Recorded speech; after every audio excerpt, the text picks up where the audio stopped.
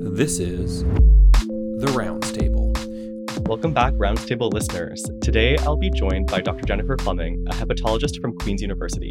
We will discuss some high-yield topics in hepatology, including the new Baveno 7 guidelines on portal hypertension and when to refer a patient with cirrhosis to hepatology. Dr. Flemming is an associate professor of medicine and public health sciences at Queen's University with clinical training in gastroenterology, hepatology, and liver transplantation.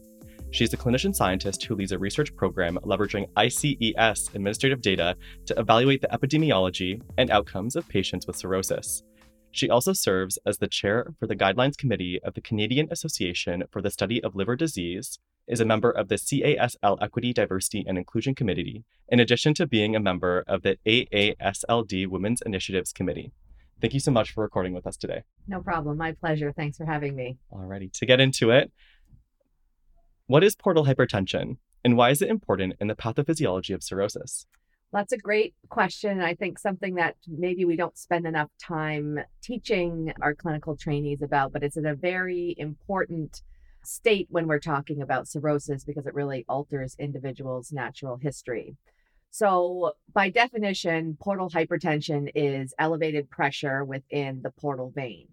So normal portal pressure should be less than 5 millimeters of mercury, which is very similar to the right side of the heart. So this creates a very low resistance flow state from the portal vein in through the liver to the hepatic veins and then back to the heart. So if you looked at a textbook of the definition of portal hypertension, it's pressure in the portal vein that's greater than 5 millimeters of mercury. Now, there's different causes of portal hypertension. The most common cause is cirrhosis because of scarring and fibrosis of the liver, which leads to architectural distortion, which then creates resistance to flow, which increases portal pressure. However, there is a differential diagnosis for portal hypertension. You can have what we call pre-sinusodal portal hypertension, typically where there's abnormalities within the portal vein itself, which leads to high pressures. Or you can have post-sinusodal portal hypertension, where the portal pressures are elevated because of backflow of pressures, typically from the heart or the IVC. So if you have right-sided heart failure and elevated pressures, that's going to transmit down into the portal vein, which can also cause portal hypertension. Thank you. That makes much more sense to me now as a trainee myself. And how can we use non-invasive tools to diagnose and monitor for portal hypertension? So this is a kind of up and coming field, and it may be something that trainees have heard of, but are not really sure how to use non-invasive tools to diagnose portal hypertension. So previously, we would diagnose portal hypertension in an individual with chronic liver disease who has a portal hypertensive complication, or based on imaging showing features of splenomegaly, enlarged portal vein, etc. However, you can have portal hypertension and have completely normal imaging and not have had any complications of portal hypertension. Historically, that used to be diagnosed based on a hepatic venous pressure gradient, which is an invasive procedure where you measure pressures through the liver into the portal vein. However, with the advent of a more accurate non-invasive testing, we can now use transient elastography, better known as FibroScan, in order to identify clinically significant portal hypertension in the absence of any clinical or imaging features or of having an HVPG. So transient elastography measures the stiffness of the liver.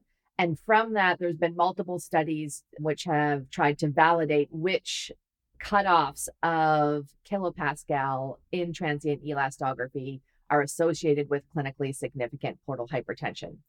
So universally, if an individual has a KPA of greater than 25 on transient elastography, we would say that has a very good specificity to diagnose clinically significant portal hypertension. However, there are some caveats to that. And then depending on the guidelines that you look at, other things that we consider are looking at the platelet count, because we know when the platelet count is lower, that means that there's splenomegaly. And that's typically from the presence of portal hypertension. So in somebody who has a kilopascal value between 15 to 25, but they have thrombocytopenia or their platelets are below 150, we also would consider that consistent with clinically significant portal hypertension. So the only real non-invasive test right now that we have to diagnose it is transient elastography or FibroScan, which typically is available in a specialty clinic, but may not necessarily be available to individuals working outside of the specialty clinic, depending on where you live and your access to FibroScan. Thank you. And this may be an ignorant follow-up question, but do you regularly then screen patients that have cirrhosis, for example, with FibroScan to follow and possibly detect the presence of developing portal hypertension? Yes, we do. Yes. So if we have an individual we're following in clinic with compensated cirrhosis without clinically significant portal hypertension that we can detect, it's recommended that they have a follow-up FibroScan approximately every year in order to see if they are developing clinically significant portal hypertension, because you may want to action on that if that is present. So yes. Okay. And recently, the Baveno 7 guidelines have introduced the concept of sort of clinically significant portal hypertension, which we've alluded to a couple times so far in our conversation. And what does this mean and why is it clinically important? Okay, so I'm going to go back to initially when we talked about what's the definition of portal hypertension. And we said that that's any portal vein pressure that's greater than 5 millimeters of mercury. However, clinically significant portal hypertension is once the portal vein pressure is above 10 millimeters of mercury, because that's when we actually start to see complications from portal hypertension. So again, those cutoffs that I just talked about with respect to FibroScan are what we use to non-invasively detect clinically significant portal hypertension, or that portal vein pressure greater or equal than to 10. However, clinically, you can also determine clinically significant portal hypertension if you've had a patient who's had a portal hypertensive decompensation, like had a variceal hemorrhage, the ascites, hepatic encephalopathy, or if on imaging in somebody with known chronic liver disease or cirrhosis, if you see radiographic features of portal hypertension, splenomegaly, dilated veins, that we would also consider to be clinically significant portal hypertension. So in general, if you were seeing a patient in front of you, you can diagnose clinically significant portal hypertension based on previous decompensation, imaging presence of portal hypertension, or the FibroScan criteria that we mentioned earlier. Okay. So that's a lot of tools I guess we have in our arsenal to diagnose this entity. Mm-hmm. And if it's identified that someone has clinically significant portal hypertension or they're at high risk of that, are there any therapies that we can use to prevent the progression of it? Yes. So this is where the new Baveno 7 criteria have come into play.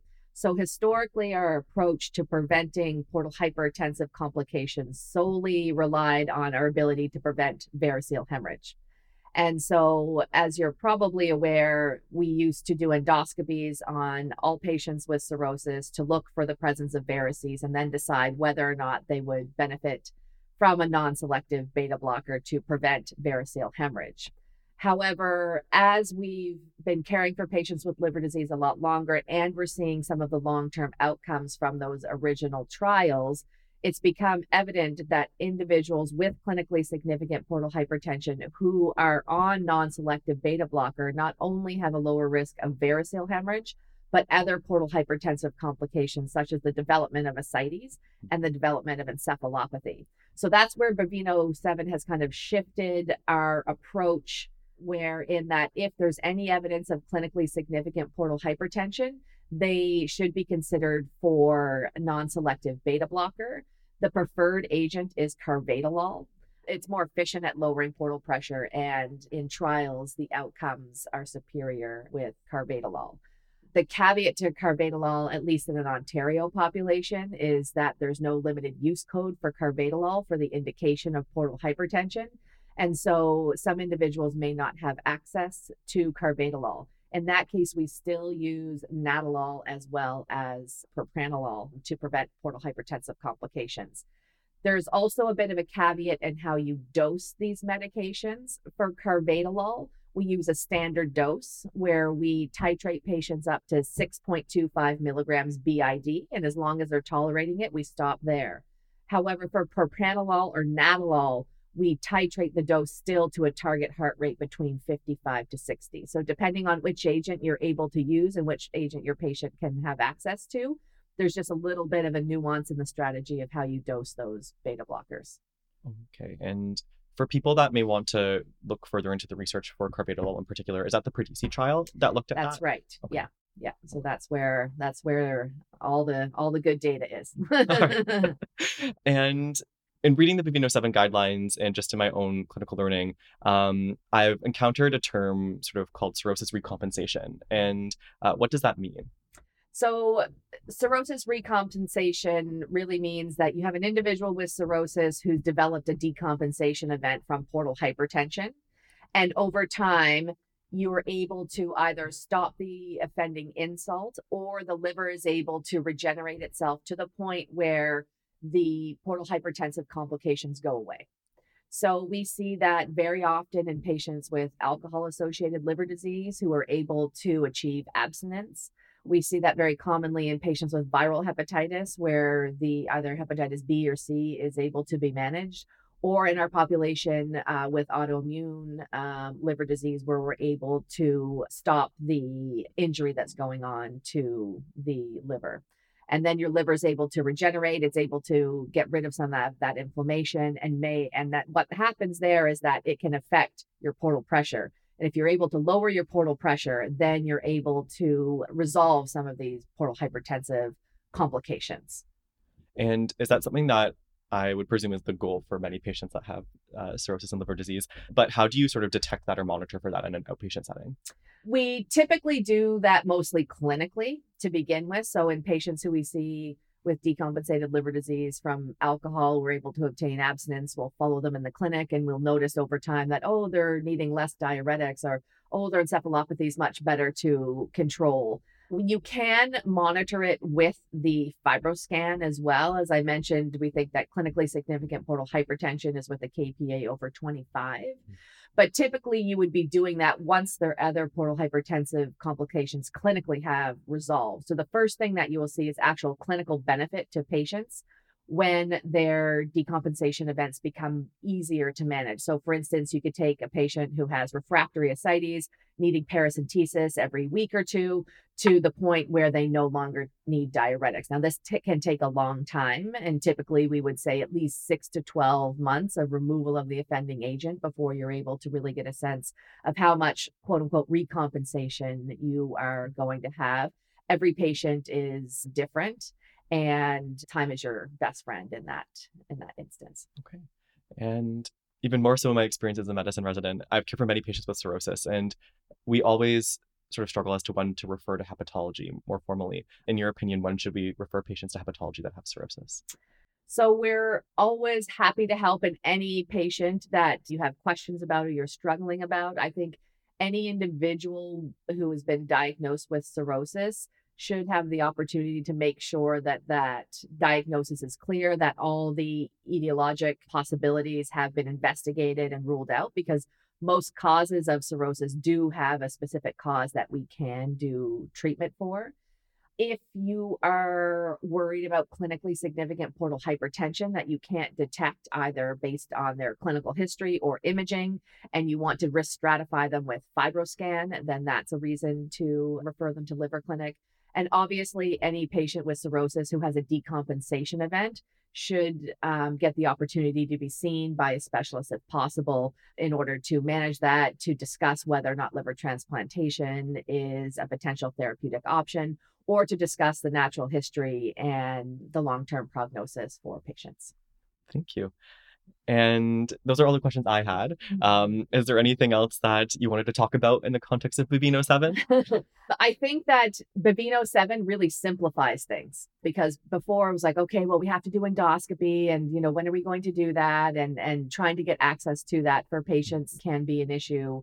And so this really, I think, tries to simplify it and allows management of advanced chronic liver disease, potentially even outside of hepatology, because as we know, there's many more patients who are developing chronic liver disease and cirrhosis, and specialty is a finite resource as well. And so I think it really empowers other clinical practitioners to be comfortable in managing these patients, and understanding that you can prevent complications with the use of beta blocker, which is something that most internists are very comfortable prescribing. So I think it really, if anything else, it just provides patients with more access to potentially receiving appropriate therapies that could help in their natural history. That's fantastic. And it's a roundtable tradition to share some good stuff, sort of a piece of news or cultural event that's exciting for you. Do you have anything to share today, Dr. Flemming? Well, anybody who knows me knows that I'm a big sports fan. I'm particularly a big American football fan, and particularly a big Tom Brady fan. So it's been a very difficult year for Tom Brady fans, but the past 2 weeks, he has managed to lead his team to wins. It hasn't necessarily helped with my fantasy football team, as he's not on my team. But despite that, I think that that's been something that I've been thinking about, looking forward to over the past couple of weeks. That's fantastic. For my good stuff, it's also sports related, but in the realm of bumblebees. So apparently bumblebees play with little tiny balls just for fun, per some recent bee studies. And so there's much more than pollination that they can do. So maybe not at the level of Tom Brady, but also equally as cute and fun. We might see them throwing some passes or something, they may be starting their own football game. Yeah, who knows?